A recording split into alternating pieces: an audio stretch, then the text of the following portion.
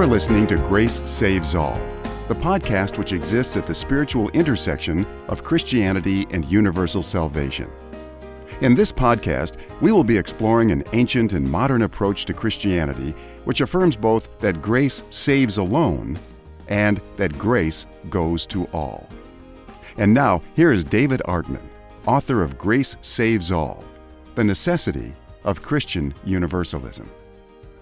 Rebekah grew up evangelical, graduated from a conservative Bible college, was a worship musician, and an overseas missionary. Today, she shares with us her story of how she came to embrace a Christian vision of the ultimate salvation of all. Welcome, Rebekah, to the Grace Saves All podcast. Hi. Thank you for inviting me. Well, you're most welcome. Well, let's just start out, and why don't you tell us about your early Christian experience? Well, I grew up a believer in a believing home, and from a young age, I understood what I could at my age and really embraced it. My parents they were saved in their 20s, both of them, I believe, or somewhere close to there, like college age or a little bit later in their 20s. So it was a kind of an adult, decision for them. Like it wasn't something they were just handed necessarily. Both came from somewhat hard family lives, and really embraced it later in life after going through some hard things. And so me and my sister, we were raised kind of just mainstream evangelical. We went to a non-denominational church growing up, and my memories of that were very good. I mean, looking back, I see a few things that as an adult, you understand what was going on and you're like, oh, maybe, just the way that some things were handled, like some Christian or professing Christian teenagers in our church when I was a little kid, the way that it was handled when one of them got pregnant, or, there were things that later looking back, I was like, I don't know if I agree with that, but, on the whole, really, really solid people in my life. And there wasn't like, I'm, not somebody who heard hellfire and brimstone preaching, who just really hated it and went the other direction. It wasn't at all like that. Taught the truth of God's word as they saw it. Eternal conscious torment in hell is the predominant view. That was the view of the church. And that wasn't something that I dwelt on very often. It was something that was addressed, but, not emphasized or used to scare people. Well, they didn't. In other words, they didn't really like celebrate that and beat people over the head with it. But they kind of recognized, well, this is something that we have to deal with and take seriously. Yeah, to my knowledge, I didn't know anybody who openly held any other kind of view. Like the closest I ever heard as a kid or noticed any kind of dissent from like popular opinion was one family who believed in their both parents, I think, had their PhDs, were very, very intelligent, thoughtful people. And I remember hearing that they believed in evolution, but weren't dogmatic about it. And I think we're just teaching their kids to think for themselves. But I just found that to be interesting. And that was I think showed some, I didn't hear it as a derogatory thing, I don't think. So it was kind of just, I think it was a good example of being able to maybe dissent from a common view, but it was definitely not the norm. So to my mind, everything was just like this is what you believe. And then I went off to a college in the end that was very much the same, very mainstream evangelical, not a lot of diversity, at least that was spoken about openly among what the professors would teach. Some were kind of seen as little outliers, and I think one or two of those actually left a couple years after, and it may have had to do with that, their beliefs being different. But it had if you wanted to be a professor there, if you wanted to be a student there, you had to sign to an official, doctrinal statement, as would, maybe be expected. And I can't for sure recall if there was a view of hell in that doctrinal statement. There probably was, because I know they went as specific as you had to be a cessationist, technically, with the spiritual gifts. I believe that was part of the professor's doctrinal statement, which I was very surprised when I learned that. But then when it came down to it, I don't think every single professor was a hardcore cessationist. So yeah, that was mostly, it was just evangelical kind of all the way through. That was my early life. So you, and I think you said that you got a double major in music and the music Bible. and Yeah. music and biblical studies. And what was that like? It was really good. I really enjoyed it. I'm very glad I didn't change my major. Music ended up being what I do as a job now. I thought about it just because I have always been very um, into the idea of going into missions overseas. And so I just kept thinking, oh, maybe I want to do something more like ministry, theologically related. And I ended up staying in music, and that was a good decision. I really enjoyed it. I loved the music department there. We had a great time going on tour with choirs, and we went to Israel and Italy and 2 of my years there. And so some really formative experiences.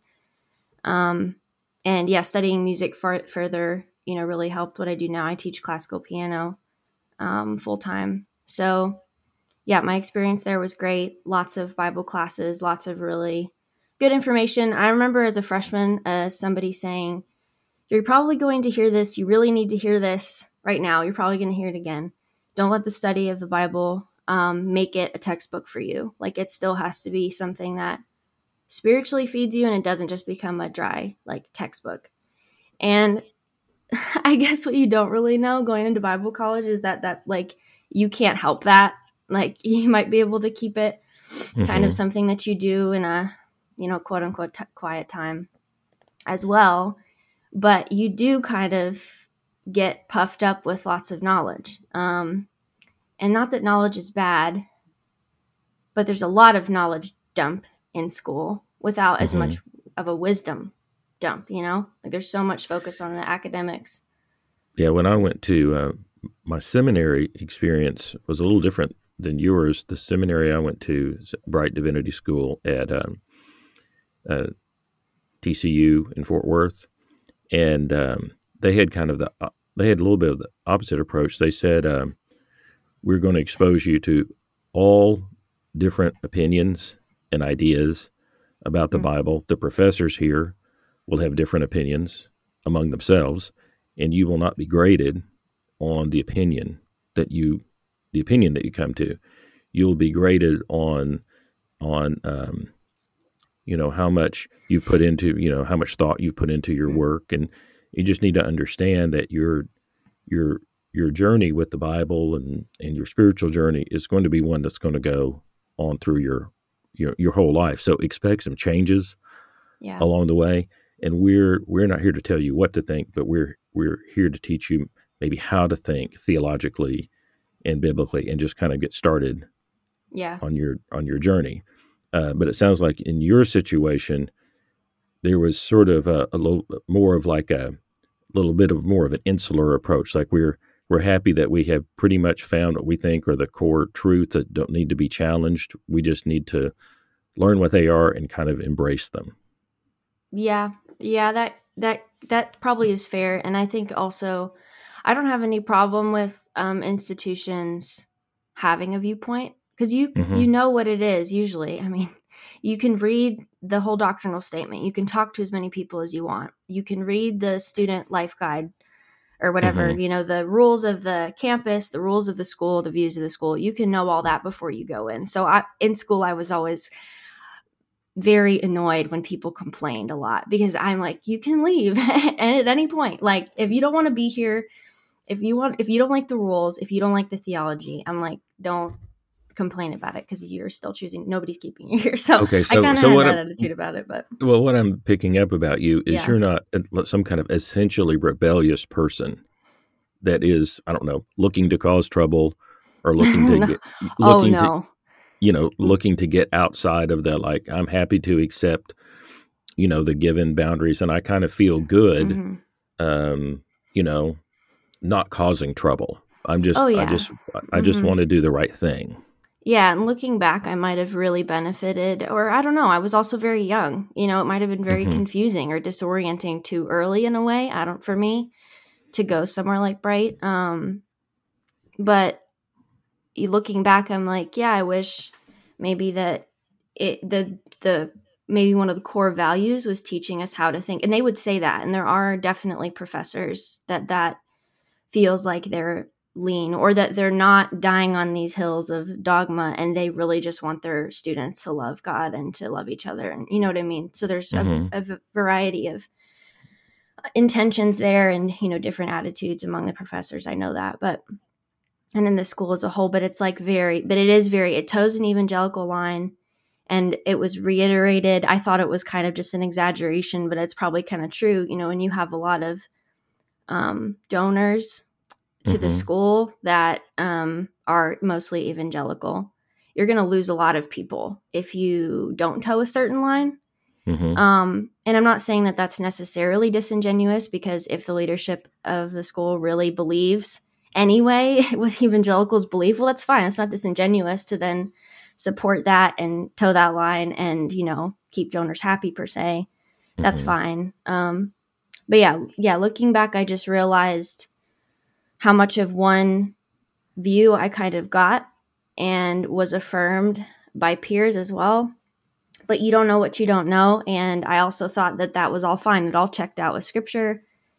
And I still think a lot of it does. And a lot of it's a totally, tenable view. So I don't regret that at all. But yeah, it just took a long time to see that there were more ways to see a lot of these issues, and that it wasn't as clear cut as I was led to believe. All right. So you get to the end of your time at the Bible college and finishing up your music degree. And you have been in a pretty insular world with a lot of structure and around a lot of people that are your friends, and then you graduate and you're kind of cast out into the big world, so to speak. What was that like?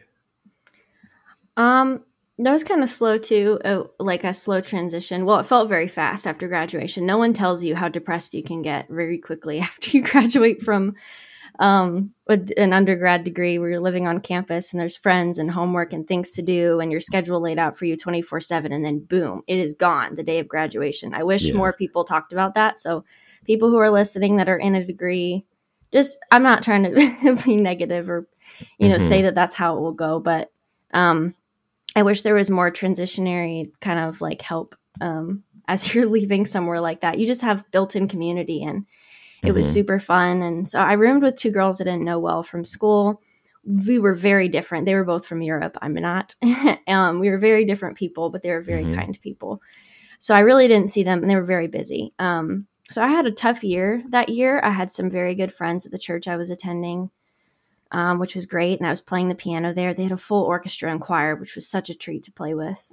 So I was playing there a couple times a month and working with their music director who conducted all of it. And it was really good. And they had a great young professionals kind of college age group that I fit very well in with. And so that was really a lifesaver at that time, was just having some really fun community. And some of them were music majors. Someone was in her master's degree for opera. And it was just a lot of fun. But emotionally, I was really having a hard time with some things in my personal life. And I just really wanted to just leave for overseas. I also knew that some of that desire, people want to travel. I had already walked through, like, what are my motivations for this? Like, and I started to realize some of them were for travel, some were for just something different. The biggest one was, I thought that I'd always been kind of 100%. Like, if this was all real, if Jesus was really the savior, if people were really headed to hell, then I wanted to do whatever I could do to change that, I guess, to serve God in the best way I knew how. And in my mind, since I was a kid, the best way to serve God, the most sold out, the most intense way, I guess, was overseas missions. And so, like, when I was a young adult in school, in college, I kind of realized that and was like, okay, that is not necessarily true. So I'd examine my motivations, knowing that you can be an engineer and serve Jesus. He's not thinking, oh, you should be over, on the mission field or anything. And so I had kind of, gotten rid of some of those more childish ideas, but really still felt like that's what I wanted to do. That wasn't panning out that year. And so I ended up going back to a camp in East Tennessee that I had worked at while I was a college student. I had a summer job there. They were in need of more of a supervisory position that summer. So this is the summer after I graduated, so a full year later. And I decided to do that, and I took all my stuff with me. I was tired of living in Chicago as much as I love it. Winters were hard. I didn't have anything really to stay there for. And so I brought all my things with me, not knowing what I was going to do at the end of the summer. That's how I ended up moving to East Tennessee. And then we should probably skip to a couple years later. So after I've spent some time in Tennessee, I've been involved in ministry. The camp ministry was a big part of my next 3 or 4 years. Okay. I lived with some friends of mine who had 3 young children and had a 4th while I lived with them for about 5 years over this period. And in 2018, I went to South Asia on a 3-month trip. It was like a cultural immersion trip. It was wonderfully run. Like, it was just a really good trip. We had 5 of us, girls in our mostly late 20s, mid to late 20s on this trip. And it was very hard culturally. Like, it exhausted me to be in another culture and to not know what people were saying when they were talking about you in front of your face because you can't understand the language. And it's very hard in South Asia being a white Western female. We experienced some harassment. We were followed sometimes. We were spoken to very rudely, very in a sexualized way. And some of us were touched inappropriately. So we had some difficult times there, but overall it was still one of the most formative, exciting, fun times of my life. But it was definitely stressful. Like, I ended up with residual anxiety and some gut health problems that I think weren't as much South Asia's fault as just anxiety and like the release of my body having been stressed for 3 straight months. I wouldn't undo it though. And one of the reasons why is that's kind of the beginning of the story of how we are talking right now, how I've ended up here. Because Asia was, it was the first time not the first time. I'd been to Israel and Italy, which are by and large not Christian. And I'd been a few other places as well that aren't as Christian as East Tennessee. But South Asia was just overwhelmingly Hindu, Muslim, nothing that I was really accustomed to. And that was really fun for me to learn. I have a huge interest I've discovered in other religions and just thought in general, like, how do people see life? I heard someone refer to it as their theory of everything. What is their theory of everything? How do you approach what life is and make decisions? And how do you see spirituality, if you see it at all? And just all those kinds of questions. And what I discovered was a lot of people that I came into contact with, it was less a question of truth for them, and it was a question of culture. Their religion was the same as their culture. There was no, like, I'm culturally American, and I've chosen to be Buddhist, or I've chosen to be Christian, or, it wasn't like that. Like, it wasn't even a thought in their minds that they could be a different religion. It's like saying you could not be American anymore if you decide to. So that was new to me. It was a very different perspective. And Hinduism in general is just extremely different. Like, if you had to pick like what to me felt like the weirdest religion in the world, it might have been Hinduism, until I started reading more about it. I was reading a little book on some Hindu philosophy on the trip, and I saw a lot of echoes of real truth, things that I thought were truth. There was still like the parts where I'd be like, oh, that was so close, but then this doesn't work because they, like the truth went off a little bit of a different direction. But I was just seeing lots of echoes of what I really thought was truth. And I didn't expect so much thoughtfulness in I don't know why. I just assumed, I guess, with Hinduism, they have a lot of very foreign to us images of their gods and millions of gods. And really just 4 or 5 main ones that I kept seeing over and over. And it just seemed kind of old and outdated, and then came to realize, there was a lot of thought behind it. Not so much for my friends, though. Like I said, the friends that I made there, they're kind of Hindu, but if you press them on, what do you actually believe? Can you actually talk to these gods? Like, what do they actually do for you? I don't really think they had super strong, heartfelt answers on any of that, but they were Hindu because that's what you are. That's what your family is. So that really began this trip, and thinking through all these things really began a struggle with me having to assume that these people were headed for this eternal conscious torment in hell. And they didn't seem to have hearts that were resistant to thinking in a different way, but it was almost impossible in their minds to think in a different way. Like, Americans are Christian. We're Hindu. We're Muslim. Like, there's this huge divide of culture in their minds, not just religion. It's not just something you can decide to believe differently easily. And so there was very little interest in talking about, except for curiosity about us, talking about our religion or about Jesus. That really just wasn't a conversation that was like in any way spiritual for them, or like, oh, wow, this is really interesting. Like it was just the same as talking about like kind of what food we eat and what our traditions are. And, so it was just very strange. It was a lot different than I thought it would be. And I really started to question God, and I felt free to ask him, these questions. Like, I thought about hell a lot, about what it meant for people to maybe never decide to follow Christ, or they'd never even heard of him. Like the first time that some of these friends, and these are friends from an urban setting who speak English, who know much more about the world and have more access than people in a rural village in South Asia. Like, these are educated, middle class. They are in contact with the world through Netflix, the internet, everything. And they haven't heard about a relationship with Jesus, and they have no interest really. And because it's not relative to them, like it doesn't really relate to them.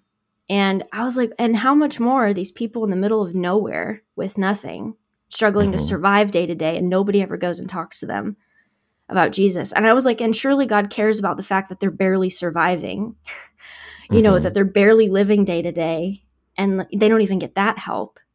Just the question of suffering in the world, and all those questions were just bubbling up. And I was kind of surprised in a way, because I thought through them in classes or in personal conversations with people. Everyone kind of ends up talking about those things at some point. And I didn't feel this desperation that I felt while I was in Asia. There was this new, like, this is a really huge question that is looming, multiple questions. And that kind of turned into doubting that he was good over the next couple of years. And like, for anyone going through this kind of thought process, I like to say circles are bad, or circles are at least enlightening. And by that, I mean, when your brain is in like a circular loop, or your thoughts are in a loop, there's definitely something really deep going on. And there's definitely something that needs to be like looked at. And the loop that I was in was just constantly like this, asking God, I guess, if he was good. And I tried to, this is a good thing to do too, for people going through just a lot of hard questions and doubts, is like try to get to the root of what it is that you want to know, or that you're not believing.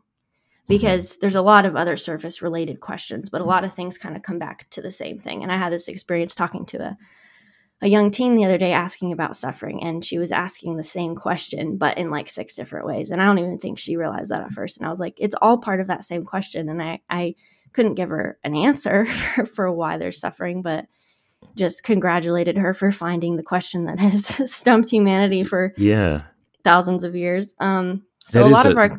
Go ahead. That is, I think, a nice response when somebody asks you a hard question and they're really struggling, is to first say, well, first of all, congratulations. You have asked a really good question, and, good for you. And just that you have thought about it enough to vocalize it and to try to want to talk about it, tells me that you're really interested in this, and you're really thinking about it. And sometimes, that's just a really nice response. And so I think that's a nice way that you're, I guess, responding to people. I had someone encourage me in a similar way on that trip. The leader of the base that we were kind of at in South Asia, he said, "Becca, I love the way that your brain works," and said that God had made me that way on purpose, and to just keep asking those good questions. So that was a really good, encouraging response. Oh, that is nice. Yeah. I never forgot it, because it was so hard. Sorry, I get a bit emotional. Well, so in other words, so there's a lot happening when you're coming back from this. You've got, you can have a sort of culture shock. You go to a foreign culture, and then you come back to your culture, and all of a sudden now your culture seems strange. and all of a sudden, and you're loaded down with stress from just, like you said, standing out and feeling vulnerable.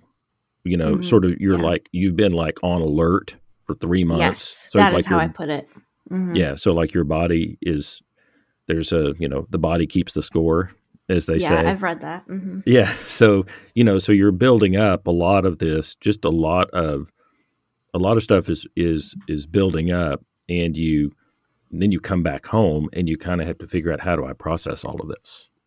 Yeah, and they do a great job. They did a great job of continuing the conversation. So they started with 3 months of conversations leading up to it and kind of training and preparation, and then 3 months afterwards of continuing to talk. And they would have been the first to say, hey, you should, go to counseling, if it was really difficult, or, are you thinking still, their goal was to really help people overcome their typical barriers to going overseas. So I think everything was really good, start to finish. I loved how they handled it. And I love those people. I forget where I was going after this. Okay. So you've got all these, questions around the subject of God's kindness, and at least in an outline you sent to me of your story, you mentioned coming across Robin Perry. Yeah. In his work. Yeah. So that was quite later. So 2018 is when I went to South Asia. I really went into this just time of, I identified my core questions, like the top 3 questions, which I heard reiterated by someone else. Like, it was strange. Like, he quoted me in my head, like word for word at church one time. First, does God exist? That's kind of the starting point. And then the foundation, the next question would be like, is God good? I'm forgetting the third question right now, but those the questions that I was asking myself were, does he exist? I never really got away from, does he exist? I was always like, yes, because of mostly nature, and even if some kind of evolution is true, that's not a hill I'm gonna die on personally. But like, there has to be, in my mind, there just had to be design behind all of it, and some kind of loving or personal being behind it. I just couldn't get away from believing in God. But then the question is the being behind this creation good? Yes, and that's what I could not answer yes to, I realized. As I'm involved in some campus ministries and playing keys and singing, I'm like realizing that I can't honestly sing the words that talk about him being good. And I felt I felt really heartbroken by that, and very, like, I was really struggling with that. But I also am like honest to a fault.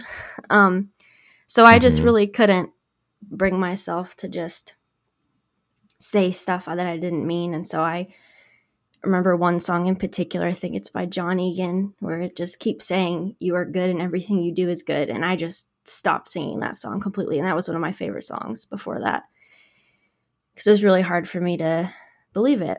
And I really wanted God to show me how he was. So through this whole process, I've seen many of my classmates from college go any number of directions. I mean, hating the church, hating America, hating all sorts of things. Like, I've seen a good amount of bitterness and hurt. And in their defense, like, there's a lot of hurt. Some of these people that I've heard their stories, like, it's horrible. Like, any believer that I know that I respect would hear that story and say that was wrong, what was done to you or what you experienced in the church. But I really, thankfully, I'm blessed I didn't have a lot of reason to be really hurt or bitter at what maybe the church had done to me. Like, I didn't really have a lot of those experiences. Yeah, sometimes what I think is that, there's some people that if you ask them about their religious-based trauma, well, it was a very authoritarian situation. They were threatened directly with hell all the time. It was that they were yelled at. It was intimidating. If they asked questions, they were told not to ask questions. Yeah. Maybe there were some inappropriate relationships between the ministers and the people who, in the congregation, so, but then there's some, like what you're saying, is basically nobody was mean to you. Nobody was abusive to you. It was just strictly the theology or what's being talked about. And how can I relate that to my actual lived experience now? Yes, and I was very wary of becoming bitter. Like, I didn't want to see things that I thought were taught wrong or disagree with stuff and then just end up bitter at Christians or my hmm college or my upbringing or anything. So I was very wary of just reacting. And because I've noticed, like since I was young, I just noticed what people do. I think that's one of my strengths probably is gathering wisdom from observing other people and saying, okay, I don't want to do that, or I do want to be like that. hmm And one of those things is that humans tend to, in reaction, they swing the other way like a pendulum. And that's what Right. happens with culture, I feel like all the time. Our reaction to maybe I don't know, I'm trying to think of an example. I can't think of a specific one, but our reaction to something, we swing so far the other way that it's not wise either. Like the Yeah. wisdom is somewhere kind of down the middle. Martin Luther said, and I don't agree with everything Martin Luther came up with either. Same. But one of the Like things, his rant about Jews. I was shocked to yes, learn that the other month. oh yes, yeah, the Jews and their lives, or the lives of Yes. the Jews. That last book, there was a tragic book Yes. that he wrote. But what you have to do is, I think you have to learn to sort of situate people culturally and say, he was Yes. he was reflecting a lot of views that was just around Yeah. him. But one of the things that he did say that, also the peasant revolts, they were huge in the Protestant Reformation. The reason they're called the magisterial reformers is because they had to figure out, okay, like who's in charge now? And they said, okay, the king's in charge. Well, there was a peasant revolt. So Martin Luther had to decide what should the Christian community do about helping to put down the peasant revolt. And so they were very involved in putting down the peasant revolt. So, he really embraced the violence of the state and and anti-Semitism.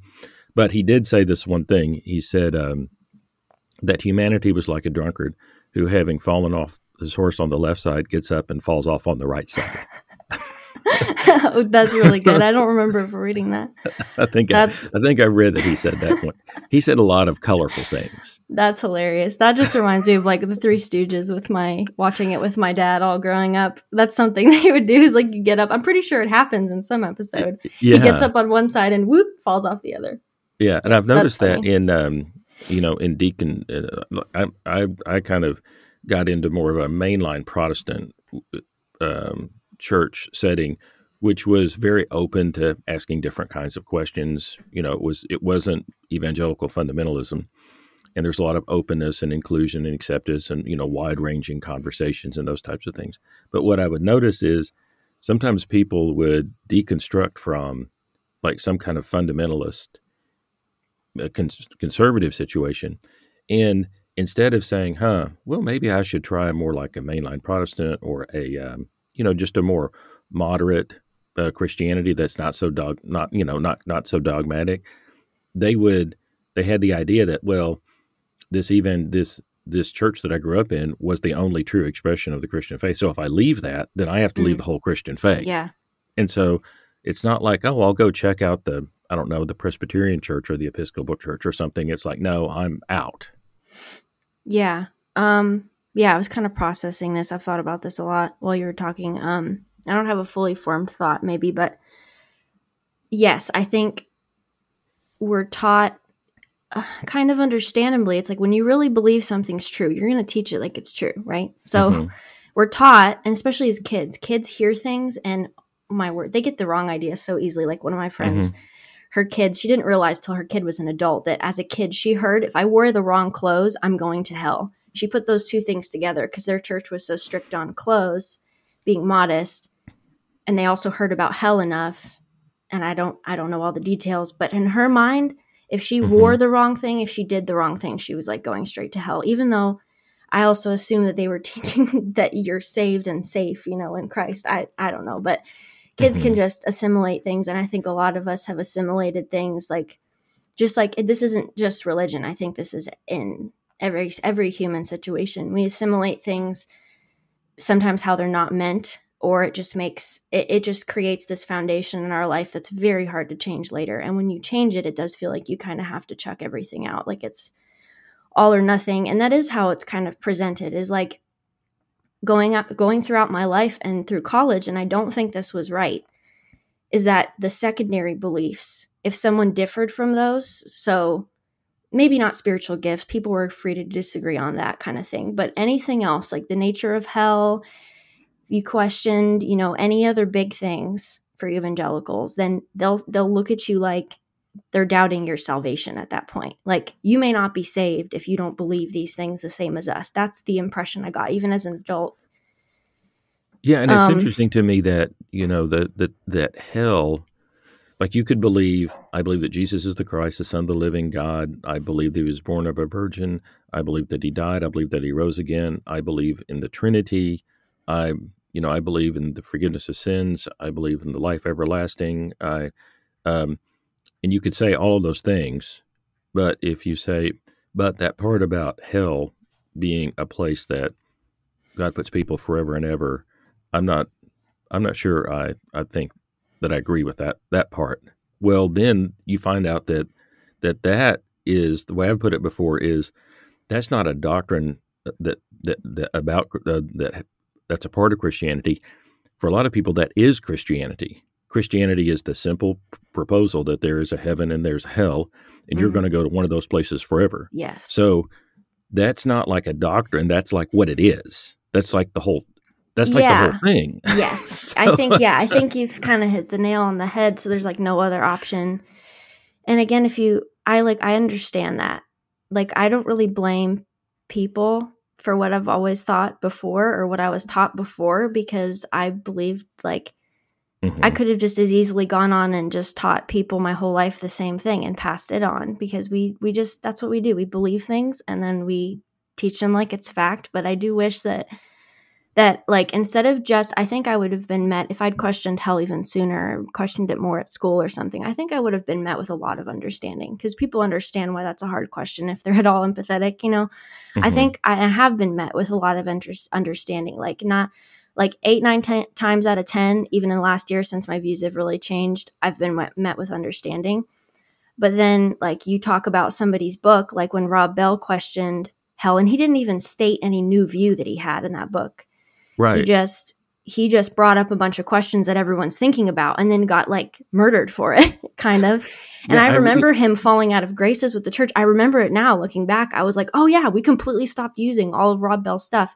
So the implication to a young person is, if you believe this, you will be excommunicated, essentially. Or like, even you if can't you believe anything else. Well, he didn't. The thing that was funny about that book for me was he openly says in the book, does this mean everybody is going to ultimately be saved? And he says, I don't know. It could, maybe it will happen, maybe it won't happen. But he says, but I think it's something that should be considered, and we should know why people in the history of church have thought that this was a legitimate belief. And so he didn't really even come out and endorse it in any kind of hardcore way. He just was trying to say, can we put this hell question in its proper context and not make it like the thing that's driving everything? Yeah. And I get people's fear of straying from what they believe is the truth and towards what they think would be harmful. And I have had people, mostly one person, respond to me that way, where it felt like, and I probably in this conversation was probably coming across defensive as well. So it probably wasn't very helpful. But it was more of like this, oh, I'm scared for you, like you're headed in the wrong direction. Like this is really bad somehow. But then, so yeah, that Rob Bell thing was interesting to me later, because I ended up reading that book. So this is the years in between my trip to South Asia and now, or about a year ago, a year and almost a half ago now is when I believe, am I forgetting? I'm almost forgetting the timeline of if it was this past fall. No, it was this past fall that I changed my mind, I feel like, officially to universal reconciliation. So it was like the year before that, or the couple years before that I was reading voraciously. Like at the end of this last year, Spotify gave me my yearly, they like wrap up your year and tell you how many hours you spent listening to music. And it was 750 hours, I think, in that year I had spent on Spotify, which is insane. If you think about kind of the breakdown, I was like, wow, that's a lot. Most 90% of that or more of that. I think it was more than 95% of that was podcasts in 2022. I've hardly listened to music since 2018 by myself. Part of that, I haven't really burnt out, actually. I do enjoy this. Like, I enjoy thinking deeply. I enjoy listening to other people's thoughts. So like it has been good. Sometimes my best friend, like, you need to calm your brain down and just like rest it sometimes. Which is true at times, but honestly, it's something I just really love and I've probably run some circles and taken some long ways around the past 5 years, but I really do enjoy it. And podcasts have been a huge thing, just to hear people talk. And just when we were talking about Rob Bell, another thought I had was like, and Luther, what he said about some things that we would not agree with at all, like Jews and their lies, or whatever that paper was called. Yeah. I'm not going to burn someone down for their beliefs, or because I disagree with them, now everything that they put out is sullied somehow. Like, that's another attitude that I really don't love about a lot of people that I've seen who are believers throughout my life, is like, once somebody dissents from like a commonly held view, or they're expressing their differences of beliefs or what conclusions they've come to and how they've changed, it's like immediately they're just thrown into this box called heretics or something close to that. And I really, just like with Luther, he had valuable things to say. I'm not going to burn everything he's ever written, because he also wrote anti-Semitically. Looking back, I wish we hadn't just completely chucked out everything we'd used from Rob Bell, because we were super into those Pneuma videos until he wrote that book. And then all of a sudden from our youth group, Rob Bell just disappeared with, I don't remember an explanation. Maybe there was. Yeah. Well, when that happened, I live in in Arkansas, in a small town, and there was all the Rob Bell stuff was in the local Christian bookstore, and then Love Wins came out, and it was all gone, like overnight. Mm-hmm. Yeah, and I understand not wanting to be. I struggle with this could be a rabbit trail, which we have other things to talk about. But I struggle with how Christians, in order to not be associated with something they disagree with, like bend over backwards to not be associated with it. When Jesus sat down with prostitutes, I have never understood that attitude. Like, this Christian college in Florida uninvited a singing group because one of the people was openly gay. I'm like, how is that going to affect their concert? Okay, I can get on soapboxes sometimes, so we're not going to go down that rabbit trail. And I also don't mean to come across extremely judgmental if someone listening's made a similar decision. I understand the desire to not come across as affirming things, but I think we should be confident in that we should love people well. And when people question our beliefs because of who we associate with, then we can say something. We can defend ourselves or state our beliefs, but I don't think anyone is going to be upset with us for loving well. And then when they ask us, wait, are you supporting this? Are you agreeing with this? And then we say, no, but I love this person. I think most people will be very touched by that. So that's kind of my approach. Let's talk about you in some of the notes that you sent me. You said in the fall of 2021, I encountered Christian Universalism through Robin Perry's appearance on the Unbelievable podcast with Justin Brierley. And Robin Perry's, he wrote the book called The Evangelical Universalist, which he published under the pen name of Gregory MacDonald, because at the time he was working for another publishing house and he didn't want to cause them trouble. But The Evangelical Universalist was one of the books that I read, about the time that Rob Bell's book was coming out. I read that, and I read Evangelical Universalist, read a book by Thomas Talbot called The Inescapable Love of God. I read a book by Brad Jersak called Her Gates Will Never Be Shut. Anyway, that started getting, because prior to that, I had thought that annihilationism was maybe God saves everybody that's savable, but maybe there's some people that embrace evil to such an extent, that even when God shows God's self to them fully, so that there's no misunderstanding, they still, completely understanding who God is, decide that they don't want anything to do with God. And I thought, well, so God is going to save everybody that's savable, but maybe there's just some people that just aren't savable. And maybe that's a handful of people. I don't know. But once I started thinking more through things, and I was just processing who I thought God was and what I thought God's ultimate purposes in creation were, and those types of things. I had a similar journey with you. I made that step from thinking, okay, God can save everybody that's savable, to there's nobody that's not savable for God, and that God knows the end from the beginning, And of course, God is love and God is light, in whom there is no darkness at all. So, the story of the Gerasene demoniac. If Jesus can save the Gerasene demoniac, Jesus can, evict whatever lies or demonic forces or whatever. Anyway, so I got to that point, but it was kind of the same process that you're talking about. I thought I had things worked out, and then I started just realizing that it still wasn't exactly like it needed to all fit together for me. Yeah. That was a really big struggle, like back to not being able to believe that God was good, mostly the existence of an eternal hell was the issue there. I kept coming back to it, and I was at the point where I, first of all, was extremely frustrated with having to try to figure all this out. Like, it just seemed like I had gotten a dog last year, and I would just look at my dog and be like, can't I just be a dog? Like, I would rather be a dog that doesn't have to worry about any of this, which is actually really sad. Like, it is funny. I can laugh about it, but it's a really sad thing when you're like, you should be rejoicing that you're a human. I remember thinking this, like, I should be rejoicing that I'm a human able to know God in a different way than a dog does. But instead, I'm wishing I'm a dog because all of this is so heavy and so hard that I'm wishing I was my dog. I'd rather be Freddie sleeping in a puddle of sunshine and just trotting out in the yard and doing whatever I want and not having to worry about existential questions.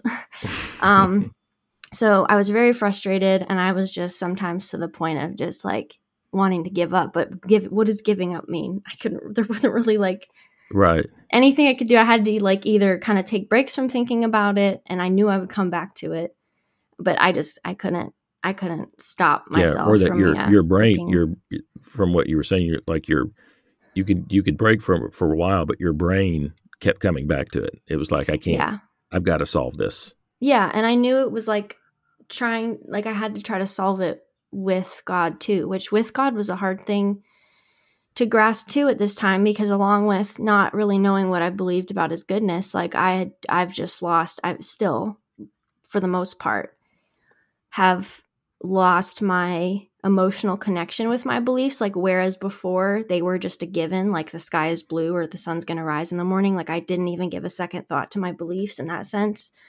It was just a part of who I was. I was very passionate from a young age, very dedicated, really loved God, prayed some really scary prayers at a young age. If like, God, do whatever you want with me as long as I'll be closer to you.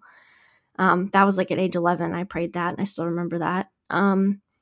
And then all of a sudden I'm finding myself like, and I was as dedicated as I'd ever been up until 2018. And then I started really struggling. And then I really struggled with losing a lot of my emotional connection to what I believe. And so it's just been a very mind-centered journey. And I've tried to not let, my heart just be like cold or bitter. Like I said, I was very guarded against becoming bitter or too frustrated. And so I've never stopped, talking to God and asking God things and asking him for things. And so I just kept feeling like I had to come back to finding out if he was good. Because the two alternatives to me that I've talked with some friends who aren't sure what they believe about God too. And to me, what it comes down to is I'm like, okay, so if you can accept there's a God, like, do you believe he's perfectly good or not? One of my friends answered no, because look how messed up the world is. He's probably just up there making a bunch of mistakes. Like, sorry, guys. And I was like, that's such an interesting perspective, because I've never considered that God could be anything less than good, really. Mm-hmm. But to me, it's kind of the same as he might as well not exist, because if he's just up there bungling everything, mm-hmm. I don't really want anything to do with him, and he doesn't sound that great to me. So that's just as good as there really not being a God, because who cares about a God that's just up there bungling everything and messing it all up, making mistakes. Or he has to be perfectly good. And I definitely want to know that God. And he definitely mm-hmm. loves me if he's perfectly good. Well, so in the notes that you sent me, you said there were two the big barriers, a couple of big barriers mm-hmm. about considering universalism as a possibility. One, the Bible seems to say that hell is eternal, and two, God must preserve our free will. So tell us a little bit about your journey there, thinking through those things. Yeah, I like to boil things down. So, I boiled it down to the question. That's what I didn't know about, if God was good. And then when I heard Robin Perry, I think this would have been after yeah, after I heard Robin Perry explain it really well on Unbelievable with Justin Brierley, I boiled it down to, okay, so what's standing in the way? Besides the fact that this just sounds like it couldn't be true. Like, I think Diane said that. She was like, she read it briefly like 20 years prior and was like, oh yeah, but of course that's not true. And that was sort of my assumption until I heard Robin Perry, because I'd heard it hinted at maybe before, but just hadn't even given it much of a thought. So yeah, boiled down to the Bible seems to say that hell is eternal. So I was reading all of the New Testament in spurts, like and searching for every reference to hell and what it was like. And I found that there's really just two, maybe three. I think there's just 2 or 3 verses that even tackle like the nature or length of hell at all, right? Because there's a lot of passages about hell that we should, look into, and that it kind of talks about what it might be like or what its purpose is. But as far as the length, that's what I was interested in, the length of hell. I didn't really have a problem with God using justice. I felt like that's appropriate. Like, there are horrific things that have been done, and there being some kind of reckoning for that. That's fine. It was the length of hell. So I looked for specifically the length of hell, and there's the famous Matthew 25, and then there's Revelation 21, somewhere in there. Later in Revelation, and it seemed to, be saying that hell was eternal. Well, there's, other views on that, and they're not bending over backwards hard at all, if at all, to say that, this could be meaning something different. And I think the strongest one is, you've talked a lot on your podcast about the word aeonian. So when I looked into that, I expected it to be a little bit more of a harebrained argument, because I feel like there's a lot of, when people are trying to dissect Greek words, it can start to get very hairy, and who knows who's right. Like, it can just be very, very difficult to say who's right. And I don't want to act like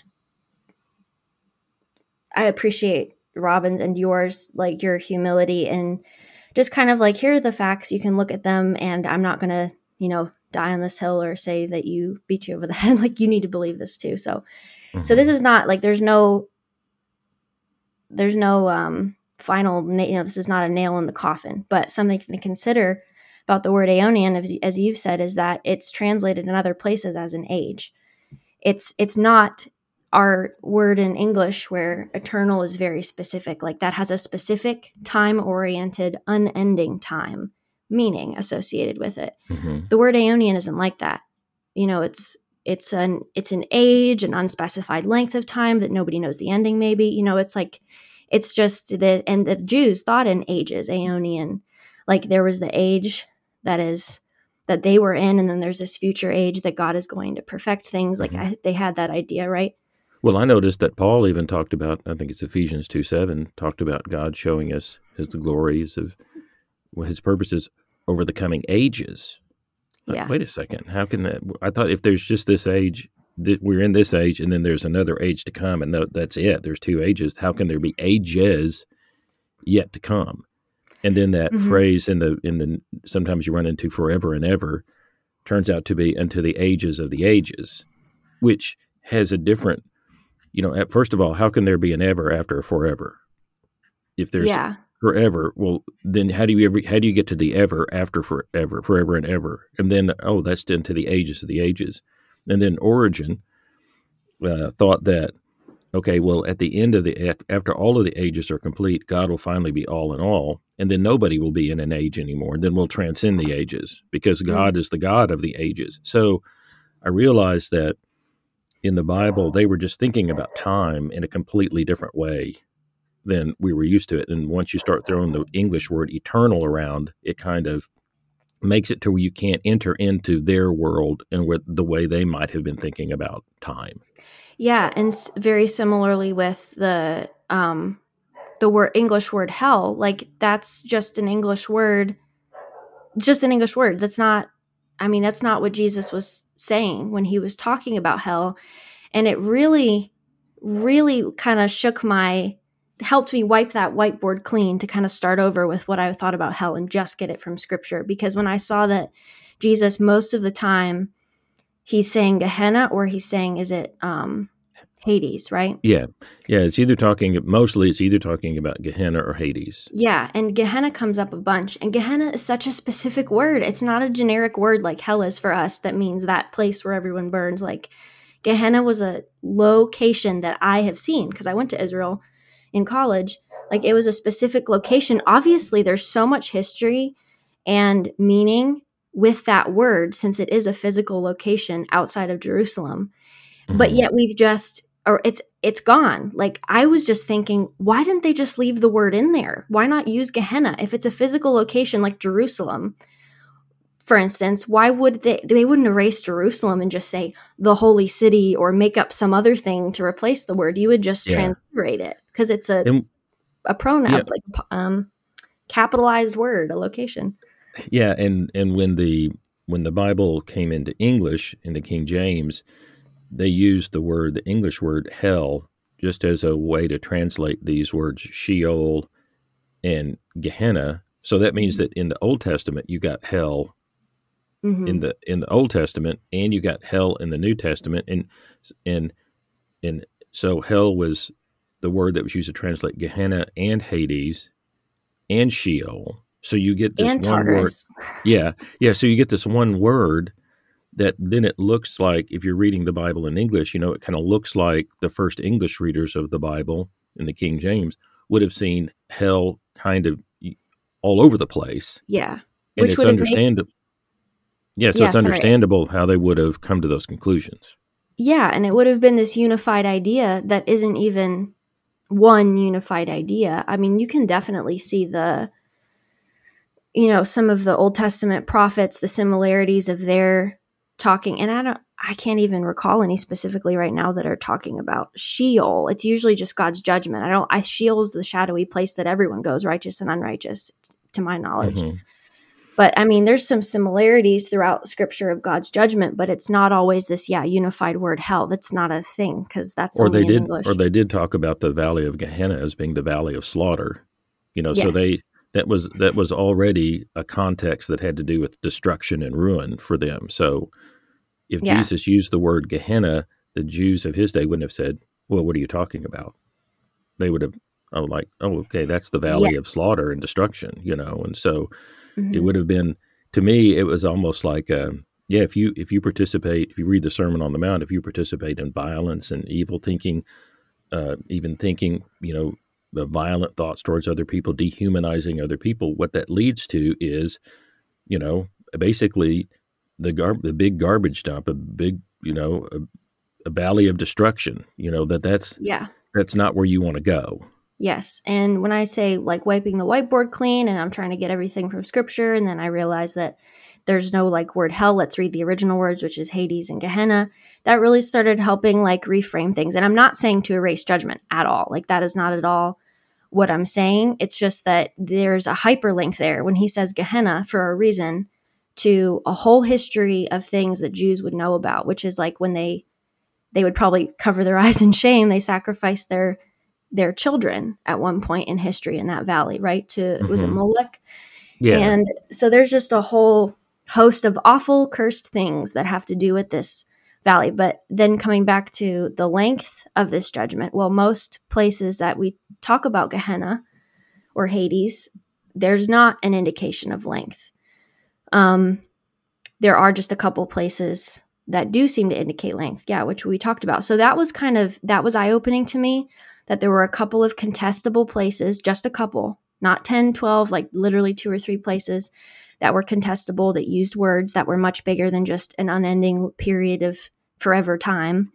It was very eye-opening to me that there was just a couple of those. And then on the flip side, I started looking for, well, what's the biblical evidence for God rescuing all people? And then that list grew and grew and grew and grew. Mm-hmm. Like I have this Word document that I just listed, and I've highlighted in my Bible app on my phone, like every verse that I encounter that seems to infer, and some are very direct, some are less direct, but there's a whole bunch of very direct verses that talk about God restoring all things. Like an easy one is, I'm not always good at recalling references, but in Romans, where as in Adam all die, so in Christ shall all be made alive. And that was one of the first ones that stuck out to me because I sang it every year of my bachelor's degree in Messiah, because we sang Messiah every single year in the fall, right? And then practiced all the way till right before Christmas. I always loved it. It was wonderful. Live orchestra, huge choir with all the choir members of our 3 choirs, and then our whole symphonic band with some added hired musicians. It was just a beautiful thing. And my best friends almost always had solos in it, and it was wonderful to hear them sing. And so those words, like, I know those backwards and forwards because I've sung through that. So, and I was like, how did I never hear this? How did I never notice how obvious and simple those words are? As in Adam, all die. We know that. I assumed that was true. I've always believed that. So in Christ shall all be made alive. And like, I didn't even hear how parallel those 2 statements were, and how all meant all in the first statement, but I didn't hear the all in the second statement in the same way because of presuppositions that we have. We just overlook things. When we presume things, we don't see things with the same lens. And so having taken the lenses off, and not of wanting to pursue orthodoxy, like that has always been my intention, but taking my lenses off so I could start afresh by just learning from Scripture is what I mean by that. Taking those lenses off and just looking in Scripture, I was so shocked to see this list of verses grow that seem to support this idea. And then as I'm starting to accept this idea, because I'm seeing the biblical evidence for it, I'm seeing the lack of evidence for the length of hell, or at least the very short list of verses that maybe say that it's like unending. I really started to just see more and more and more verses popping up, and other smaller issues that started to make sense. Like Diane mentioned this in the podcast, like in I think it's 2 Peter, could be 1 Peter, where it says that Jesus went and preached to those who are dead. And I've never heard someone explain that well, because there is no good way to explain that. There's no good way to talk about that. If you believe that hell is like a fixed eternal place, once you're there forever. It's just a very odd verse. Also the verse that when Paul says, otherwise, what do we mean by baptizing people on behalf of the dead? Well, what good is being baptized on behalf of someone who's already gone when your eternal state is fixed? So like some verses that had never made sense to me, all of a sudden I'm like, oh, that's not a problem anymore. Oh, that's not a problem anymore. And then I remember like a couple days after changing my mind, and I had talked to, it was kind of funny because this mentor kind of couple that I've known it was since the summer that I got back from South Asia. Like they've known me since a very key time in my life and talked with me. Well, I just cried my eyes out about things. I talked to them, told them what I'd been thinking, told them I think I really believe this. And they said, well, guess what, Becca? We've believed this for 3 or 4 years. We just haven't told many people. Isn't that interesting? I hear that kind of story a lot, that people are holding this view kind of in reserve, but they're not going to put their cards out on the table until they know it's safe.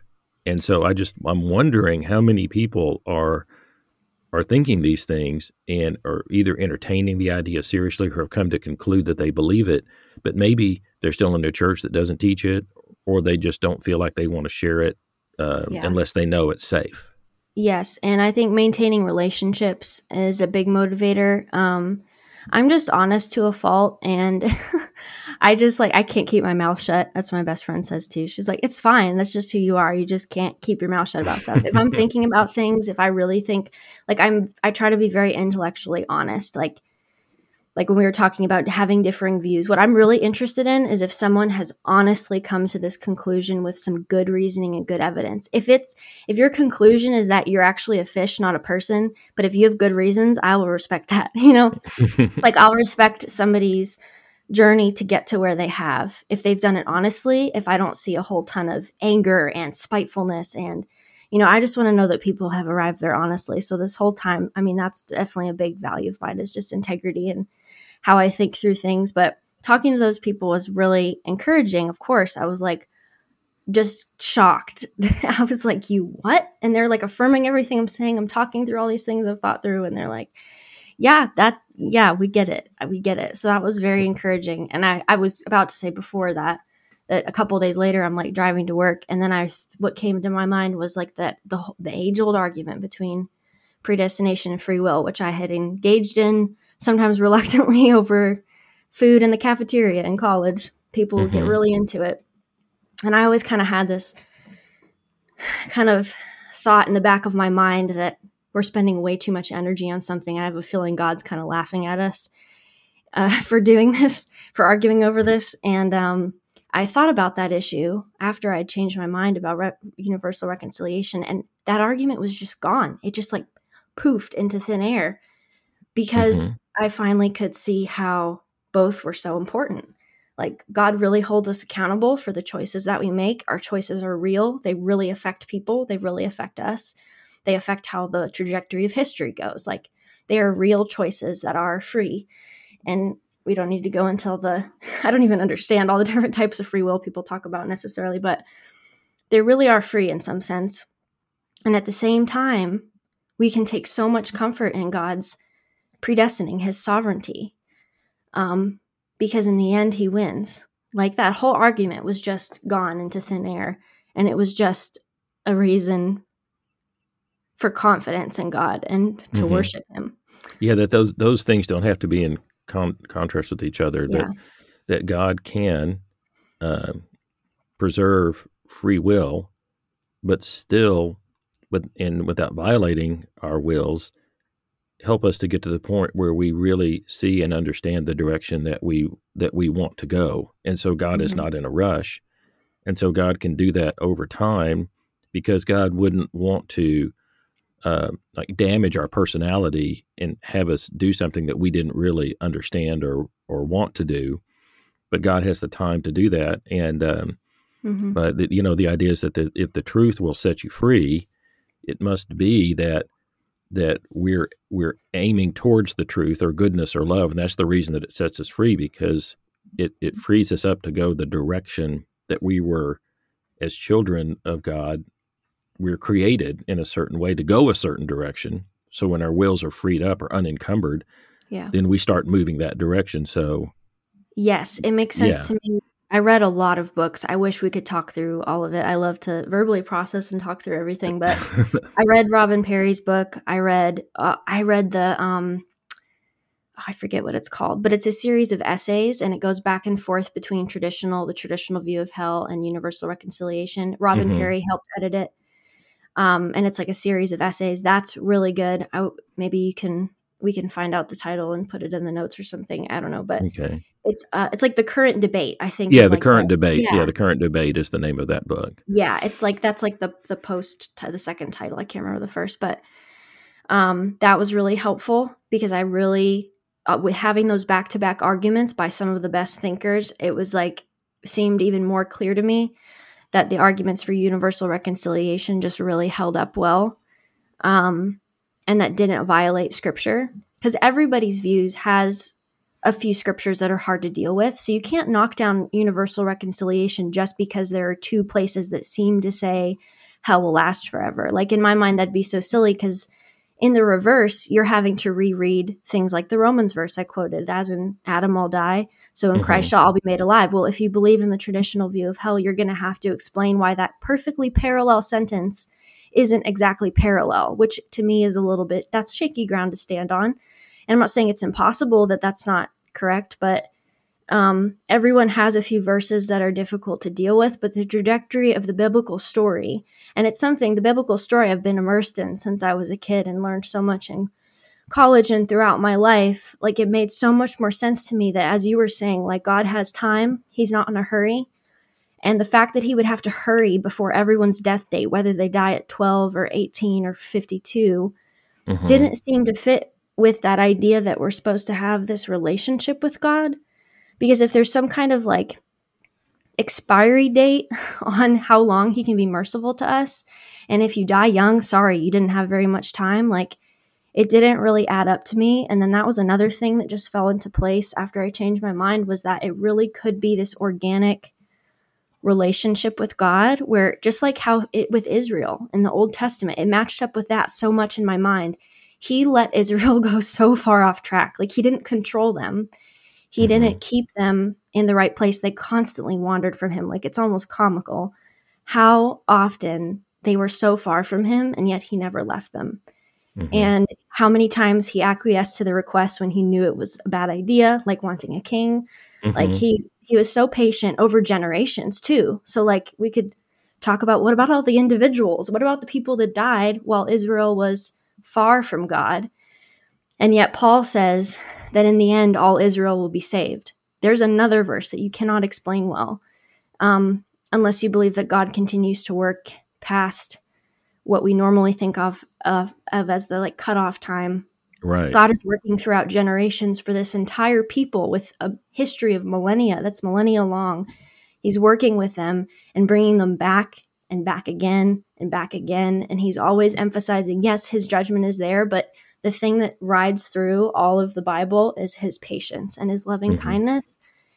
And how could his loving kindness and patience be the overarching message of Scripture and what Jesus did on the cross if the ultimate reality is that people are being tortured forever? Like, I just could not get my mind around that. And it just makes, everything just makes so much more sense of how he could be so patient and want a relationship with people. It was really fun when I found that passage in the third chapter of Lamentations 3:31 through 33. But it starts out, for God does not cast off anyone forever. Yeah, he does he does bring people to grief, but so great is his compassion that his that his mercies are endure forever. So that to me was just this beautiful testimony from the Jewish people at the depth of their lamentations over having been conquered and their temple destroyed, that, there's this testimony that, well, God does not cast off anyone forever. And I started thinking, well, certainly Jesus knew that Scripture and was familiar with all of these ideas. And that was kind of the way that he treated people. He didn't treat people as sort of expendable.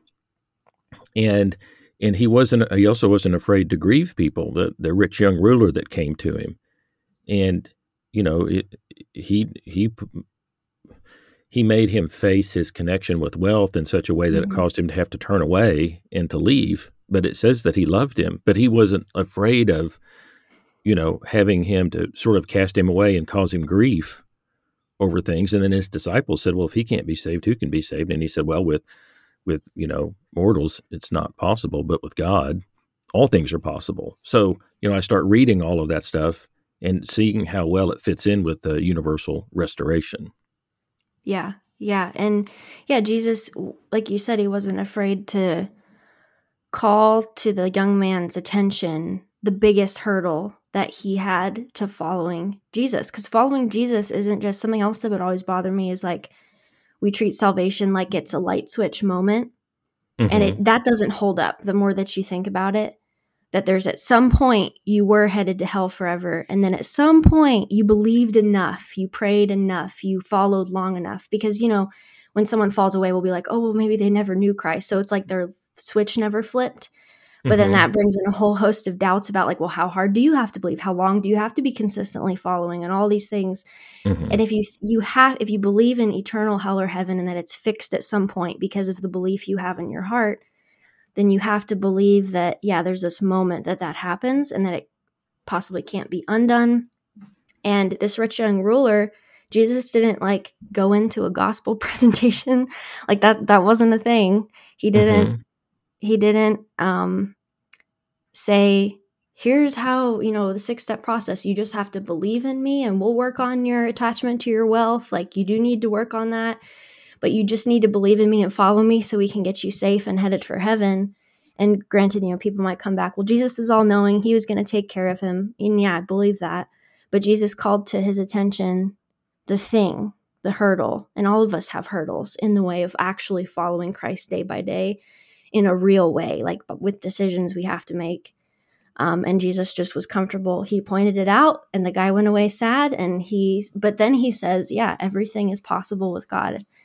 And that just spoke of so much hope. And I really wanted to believe that, I do believe that Jesus never loses hope for people. but that he will attract them in his way and in his time. Some people are never going to hear in this lifetime. And that's okay with me now. Like, God really is looking at people's hearts. And I found it also interesting that I had read heaven and hell into many passages where it didn't really talk about that. Or like in Matthew 25, it does kind of talk about what's going to happen to people after death. It is, or in judgment. But if you notice, what are the criteria for people ending up in Aeonian, destruction or judgment? Yeah. The criterion is not believing in a gospel presentation, believing Jesus is the Christ, that God sent him for our sins, all of that. The criteria is, did you serve me? Like, did you serve the least of these? So if we're getting like separated into sheep and goats based on if we like helped at a soup kitchen or helped the poor, like that's kind of crazy. And that's kind of what it's saying is like, if you don't have a heart for the poor, whoop, there you go. Like you can go to eternal judgment. Well, and also so that made me think. One thing that helped to me is learning that a lot of the judgment language that Jesus is using in the New Testament has to do with that generation and what was getting ready to happen with the destruction of Jerusalem and the whole context, and the idea that in the Bible there's a whole theology of the nations, and we're not used to thinking about nations getting saved, but if you look in the Revelation, the leaves for the healing of the nations, and so there's this theme of the nations. And that Matthew 25, when I started looking at that, it says all the ethnos or all the nations are gathered. So it's not even clear to me if it's individual people or nations that are gathered. Yeah. And then he talks about the people who are being, his brothers and sisters. Well, it could. There's one argument that what's being talked about there is that it's Jesus' disciples that are going out, and if they're being abused, well, it turns out the nations need to know that if you're abusing one of my disciples, that's just like you're abusing me. So that would explain like why the nations are like, well, when did we ever see you? And he said, well, it was, when you put these people in prison or you abuse these and, these folks, that's what you're doing to me. So I guess what happens is, like you're saying, if you got this lens of like eternal torment, eternal separation, you read that story and you see that. Or if you've got the lens on that says, I know some people in my background in Christianity was pretty much all about, for them, it was all about social justice and serving the poor. And so then they read that story and that's all they saw was, okay, there's going to be a final judgment and separation based upon whether you serve the poor or not. And although you grew up sort of formed in an environment where you were judged on whether or not you believed, I was in an environment where people were saying, no, you're judged on whether you serve the poor or not. So if you went through life and you were not compassionate on the poor, then maybe you would be lost in hell forever because you didn't fulfill the requirement. But then, maybe we're kind of we're sort of missing the original context and ideas about what was going on. And maybe what we think is going on there is not even what was really going on. Maybe it's a whole different conversation, but it just kind of highlights how you tend to see the Bible through the lenses that you have on, when you're looking at the texts. Yeah. And that lens was definitely like believing in your heart. That's what flips the switch. So all I was saying about Matthew 25 is like, that doesn't fit that paradigm. There's a bunch of things that Jesus says that do not fit when he's talking about the kingdom of God or judgment. It doesn't fit the paradigm of all you have to do is believe, because there, like you said, he's referencing serving the poor. So that just made me think, okay, I'm missing something here, because Jesus is in a bunch of places, he's extremely focused on people's deeds. He's extremely focused on how they live their life. Like he points out to the rich young man something about his heart and his deeds. He doesn't say just all you need to do is believe in me. It's okay. We'll work on that. Like Jesus is constantly pointing to people's deeds. And the Bible continues to say, it says in a bunch of places, that we'll be judged according to what we do. So that seems, when I started seeing those things, because my eyes were just willing to see things that I hadn't seen before because of presuppositions. Now I'm seeing we're judged according to what we do, which seems to go against the belief that I'd always been taught all you have to do is believe, and then following is a natural outpouring of that. It should show up if you truly know him, if you have really believed. Mm-hmm. then you'll do these things. And then I'm seeing Jesus focus mostly often on what people do. And then once I changed my mind, I was like, that was another puzzle piece that kind of fell in. Because when you're not harping on and just overly concerned all the time about this fixed separation between eternal heaven, eternal hell, you're going one of these two places. When you really step out of that and see the relationship with Jesus and with God that we're cultivating day to day, it's a continuum. It's not the flip of a switch. It's not the moment that you believe enough. Did you believe enough as a 5-year-old or not? Well, this person grows up and keeps following him. This person falls away.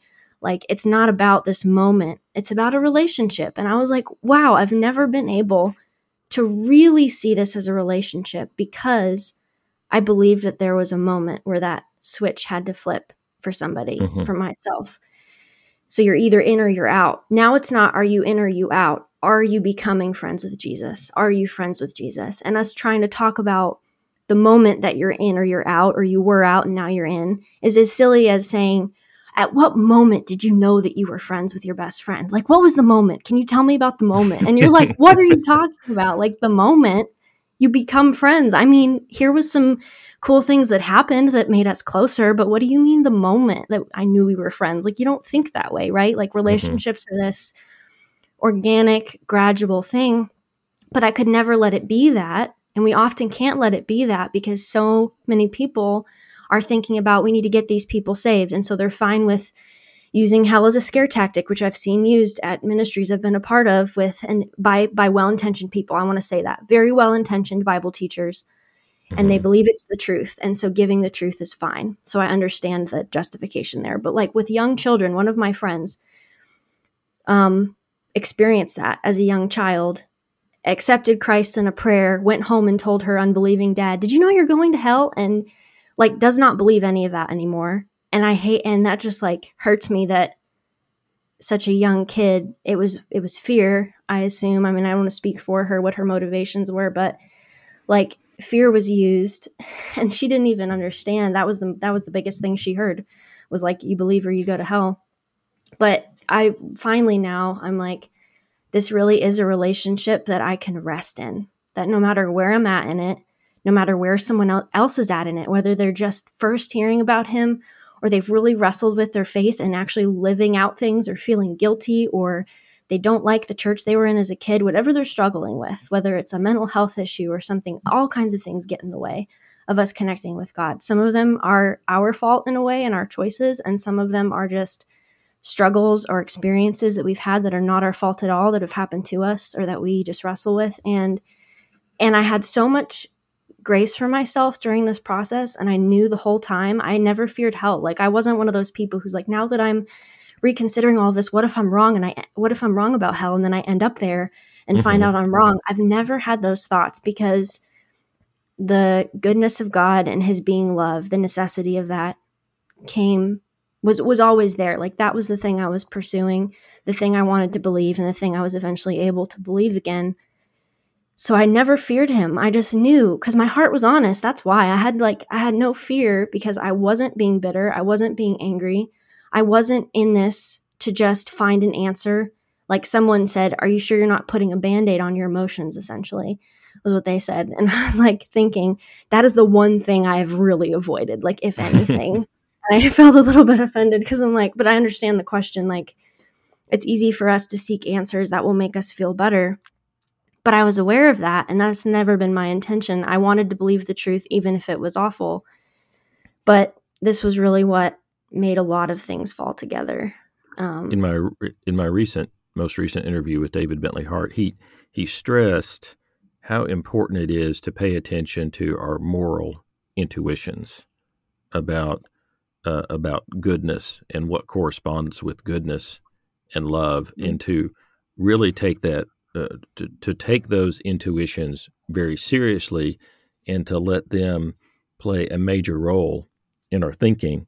And we've been talking about a lot of issues, and there we haven't even gotten to everything that you sent me that you're interested in thinking about. So maybe we'll do another, we'll continue the conversation another time, sometime. But there was one issue that you listed that became very important for you, and you said foreknowledge and moral responsibility. And you just made a note, if so many people are tortured in agony for eternity, why did God even create the world knowing that would happen to many of his beloved creatures? So that really is a big deal. Once you're starting to ask, is God good? And then you ask the question of, oh, okay, well, God, if God does have foreknowledge, if God is all-knowing, then why would God create a situation knowing that these terrible things are going to happen and never going to be resolved? Mm-hmm. So tell me a little bit about how you started asking those kinds of questions and thinking through those issues. Yeah, that was a big question a little bit later. But I went back to, and again, I was very like humble to kind of ask God that, because you're asking God why he does stuff. And that's kind of a big question. Like, we can't understand a lot of that. Yeah. But I like Dan's point about his ways are higher than ours. That chapter is actually focusing on God's love. That's why it says God's ways are higher than ours, because Israel's like, you shouldn't include all these pagans and, your goodness. And God's like, well, watch me, I will. And yeah, that was a big question. And I it's funny, if I could like repeat my words that I probably said in those prayers of like asking God those questions. I'm like, can I just ask you like respectfully, and maybe I can't understand this, but maybe you can help me understand, like, yeah, if he, before anything was really created, before he created Adam, before he created people, if he knew the outcome, yeah, like why would he go with that? Because it's like, I don't know, it's got to be less than a quarter. It's a small part of humanity that will be saved in the end, most likely, according to the traditional view. So that's like a net loss on God's end, knowing that Adam would screw it all up. And that was a big thing too, is like if Adam's failure was enough to automatically condemn humanity in some way, or automatically pass that brokenness, like into human history forever in the future, if it was that powerful, it seemed to me that Jesus' sacrifice needed to be that powerful or more, or it didn't make sense. That was a big linchpin for me. So it's kind of related to that question you started with. I went off a little track there, but yeah, like why would he have done this in the first place unless he knew that he had a plan to fix it? And that to me is very also comforting to think of. I can't explain. Suffering is still a question. If anyone still has that bouncing around in their mind that's listening, it's hard to explain why all the suffering, why this kind of world, why did God even create this kind of world? Because yes, that's great if he saves everyone in the end, but we're still going through hell on earth in a lot of ways. Many people are. Many people have gone through unthinkable things. That is still a huge question for me. But one that I have a lot more peace with, and it definitely is very helpful if the only thing I ever know is, well, God makes it right in the end. And it just seemed to me like, yeah, if Adam's mess up was so powerful, it seemed very weak and very sad and very unexpected that God himself, his plan for salvation, would only accomplish fixing a fraction of that mess that occurred from Adam's failure. So Jesus' sacrifice needing to be bigger and better than Adam's failure made a lot of sense. And yeah, why would we we're dealt that hand, like the hand that Adam gave us, we're dealt it by default from birth. So even if you want to, argue that our choices are free will, we do deserve judgment. And I can still affirm that like the choices that we make deserve something, deserve a kind of punishment. We're still dealt that hand to begin with. So we never had a chance to not be that, did not be messed up. We never had a chance to be dealt a different hand or to choose a different hand. We were given the hand we were given. And if God can let something automatically be applied to us, why could he not let Jesus' sacrifice automatically reconcile us? Now, faith is when we choose to walk in that reconciliation. So we don't need to go down that rabbit trail of what does it mean for everyone to be saved? Is it now? Is it later? I think we need to participate in what God has done for us. And I think that's where a lot of the language of the Bible comes from, is that we are asked to participate, That requires dedication. It requires fellowship. It requires hard decisions to be made. It requires us to examine our hearts, to read scripture, to pray, to be a part of a community, to listen to what the church and our leaders have to say, to be willing to be corrected and have the log taken out of our eye before we correct each other's specks. Like, absolutely, it takes participation. That's what faith is. I think it's our participation in what God has done for us. But what he's done for us, he's done for us. But that's literally what it means. Like, he has done it for us, and there's nothing more we can add to it except to increase his joy in that we want to follow and love Jesus Christ with our lives on this earth. And another thing that all of this has really increased, two important things I want to mention, because I've heard other people say this, and every time I'm like, yes, they understand, is one, there's, like I said earlier, there's less of an you're in or you're out. So now all of humanity, I feel like, is with me in this one boat. I don't feel like I'm the person who knows that needs to go tell those people who don't know. That is kind of true. I want to bring them the information of Jesus Christ and what he's done, almost more than ever before. Right. But all of humanity is kind of in this same boat of like, we're all equally loved and pursued by God, and he knows our end in a good way. The good news, the good news then kind of gets back to more the kind of announcement that Jesus made, that I have good news that the kingdom of God is here and now, and that you can begin to live in fullness of life right now. So to me, that's a really good gospel to share with anybody, and I like doing that. And so, what's the problem with not doing that? Well, if you don't do that, then you're going to be walking down this wide path that leads to destruction. And it just gets harder and harder in this life. And then after you die, it continues to get harder and harder, until finally there's a point at which your eyes will come open. And but if you can, the earlier you can open your eyes or get your eyes open and see the path of destruction that you're on, and the sooner that you can see that Jesus is about the fullness of life, and that you don't really have to wait to go to heaven. You can have heaven right now. You can begin to live in all of that. And then once you add on to that, then the confidence that God had a good end planned for everybody from the beginning, then you can be with people, but you sort of don't have the weight of the whole world on your shoulders. Like, if I mess up this ministry, if I mess up this witnessing moment, this person is going to go to hell forever. So just like you're just more free to be with them and sort of be in the moment, not have to cover every single thing. Yes. Yeah. All at once in every conversation. Yes. Because you're not focused on, like Jesus wasn't, if you look through the Gospels, like he wasn't focused on, here's this nugget of information that they need. I need to make sure they get this nugget so they can be saved in this moment, because they need to believe the right thing.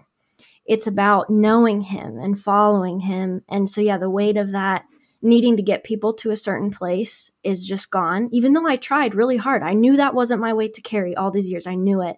I knew that was God's weight. And yet I continued to feel it because you can't help it in a way. It's like, it was so hard. And now, like I said, there's no in and there's no out. There's all of us walking, some people way off this other way direction more than others. Some people headed kind of towards Jesus. Some people don't know the name of Jesus, but they're living out kingdom principles, which is incredible. And you can affirm that in them and try to, tell them who that kind of originated with. But that weight is gone.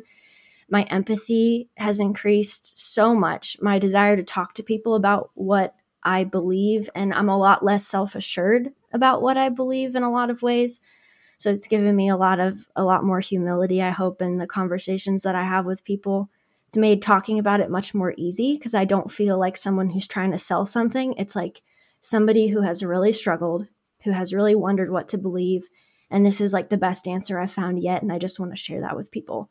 So I've had people ask me, well, what's the point of sharing the gospel? What's the point of all of this? Which my recently became a Christian best friend, it was like just a few years ago, she became a believer from being an atheist.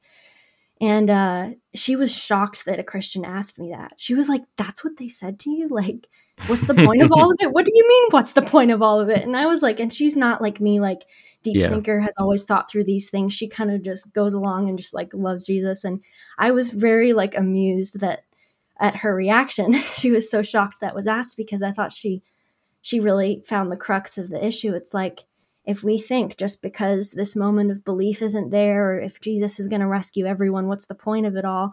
I think we've missed the point already, because knowing him should be something that's beautiful, you know, and something that we naturally want to share with others because it's so good. And that's like something I'm still trying to regain in some ways, because it has been a really hard, long journey. And I struggle with sometimes being frustrated with differences. And I can't convince people of like what I think. It took me a solid year of thinking about it since I heard Robin Perry, and it was a year later, after thinking like a lot and listening and reading a lot, that I was able to change my mind. So it is sometimes hard. It's very hard sometimes having these conversations with. And then once you see it, it's hard to unsee it, and everything clicks together in so many different ways that it's hard to just communicate all of that to somebody else in one setting, especially if they're feeling good about where they are. And well, I want to thank you for taking a good amount of time this morning. I know that you have some other things that you have to get to.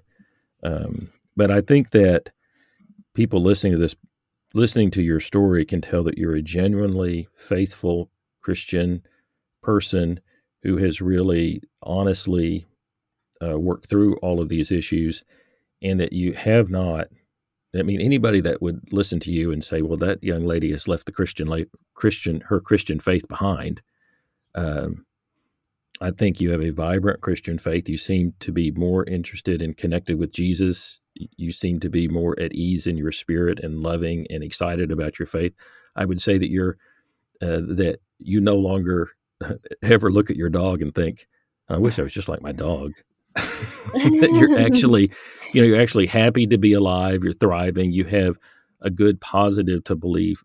And even if other Christians may not understand you, or other people don't understand you, you've got a light within inside you, and a hope that I think is going to carry you through your whole life. And I hope that people listen to this podcast, listen to your story, and it will give them the space to realize that maybe they can go down this path and they can think about some of these things too. Yeah. I really hope I love to give people the space to talk about what they think, no matter how wacky. So that I feel like this isn't that wacky coming from, like, it is a small difference in some ways, I like to think, from what I grew up believing. But yeah, I hope people feel the freedom there's nothing, no matter how crazy it is, no matter what you're thinking, it's this or something else that seems even crazier. Like, it is worth talking about with people that are willing to listen. And just be intellectually honest. And that's what I always strive to do, is like have humility, first of all. I heard somebody use the phrase epistemological humility, which I really like that. That's a great thing to shoot for. And then just have honesty about what you're thinking. And sometimes all it takes is for us to say things out loud, and we realize, oh yeah, that doesn't work. Or, oh yeah, this is making a lot of sense, and just talk it through with other people and use resources, like this and other podcasts where people are having good conversations. And I would just say, value humility and honesty above everything else. But yeah, I hope people that are listening are encouraged and don't hear me as somebody who's like, yeah, I've got these things figured out, or, I've just like drunk the Kool-Aid and jumped in some other boat. Like, it's been a very long, thoughtful process. I'm always willing to hear more, pushback and continue the conversation in lots of different areas. I just love to talk and communicate about ideas. So yeah. So thanks. All right. Well, thanks, Rebekah, for your time, and maybe we'll get a chance to talk again in the future if you have more ideas that are bouncing around in your head that just need to get out there. Yeah, I would love to. Okay. Talk to you later. Thanks. Thank you for joining us in this episode of Grace Saves All. You can help spread the word by sharing this podcast with others and by giving it a rating on iTunes. If you want to find out more about David Or if you'd like to leave him a message, go to his website, davidartman.net. In the meantime, let's work together to help a hurting world know about the greatest news ever announced.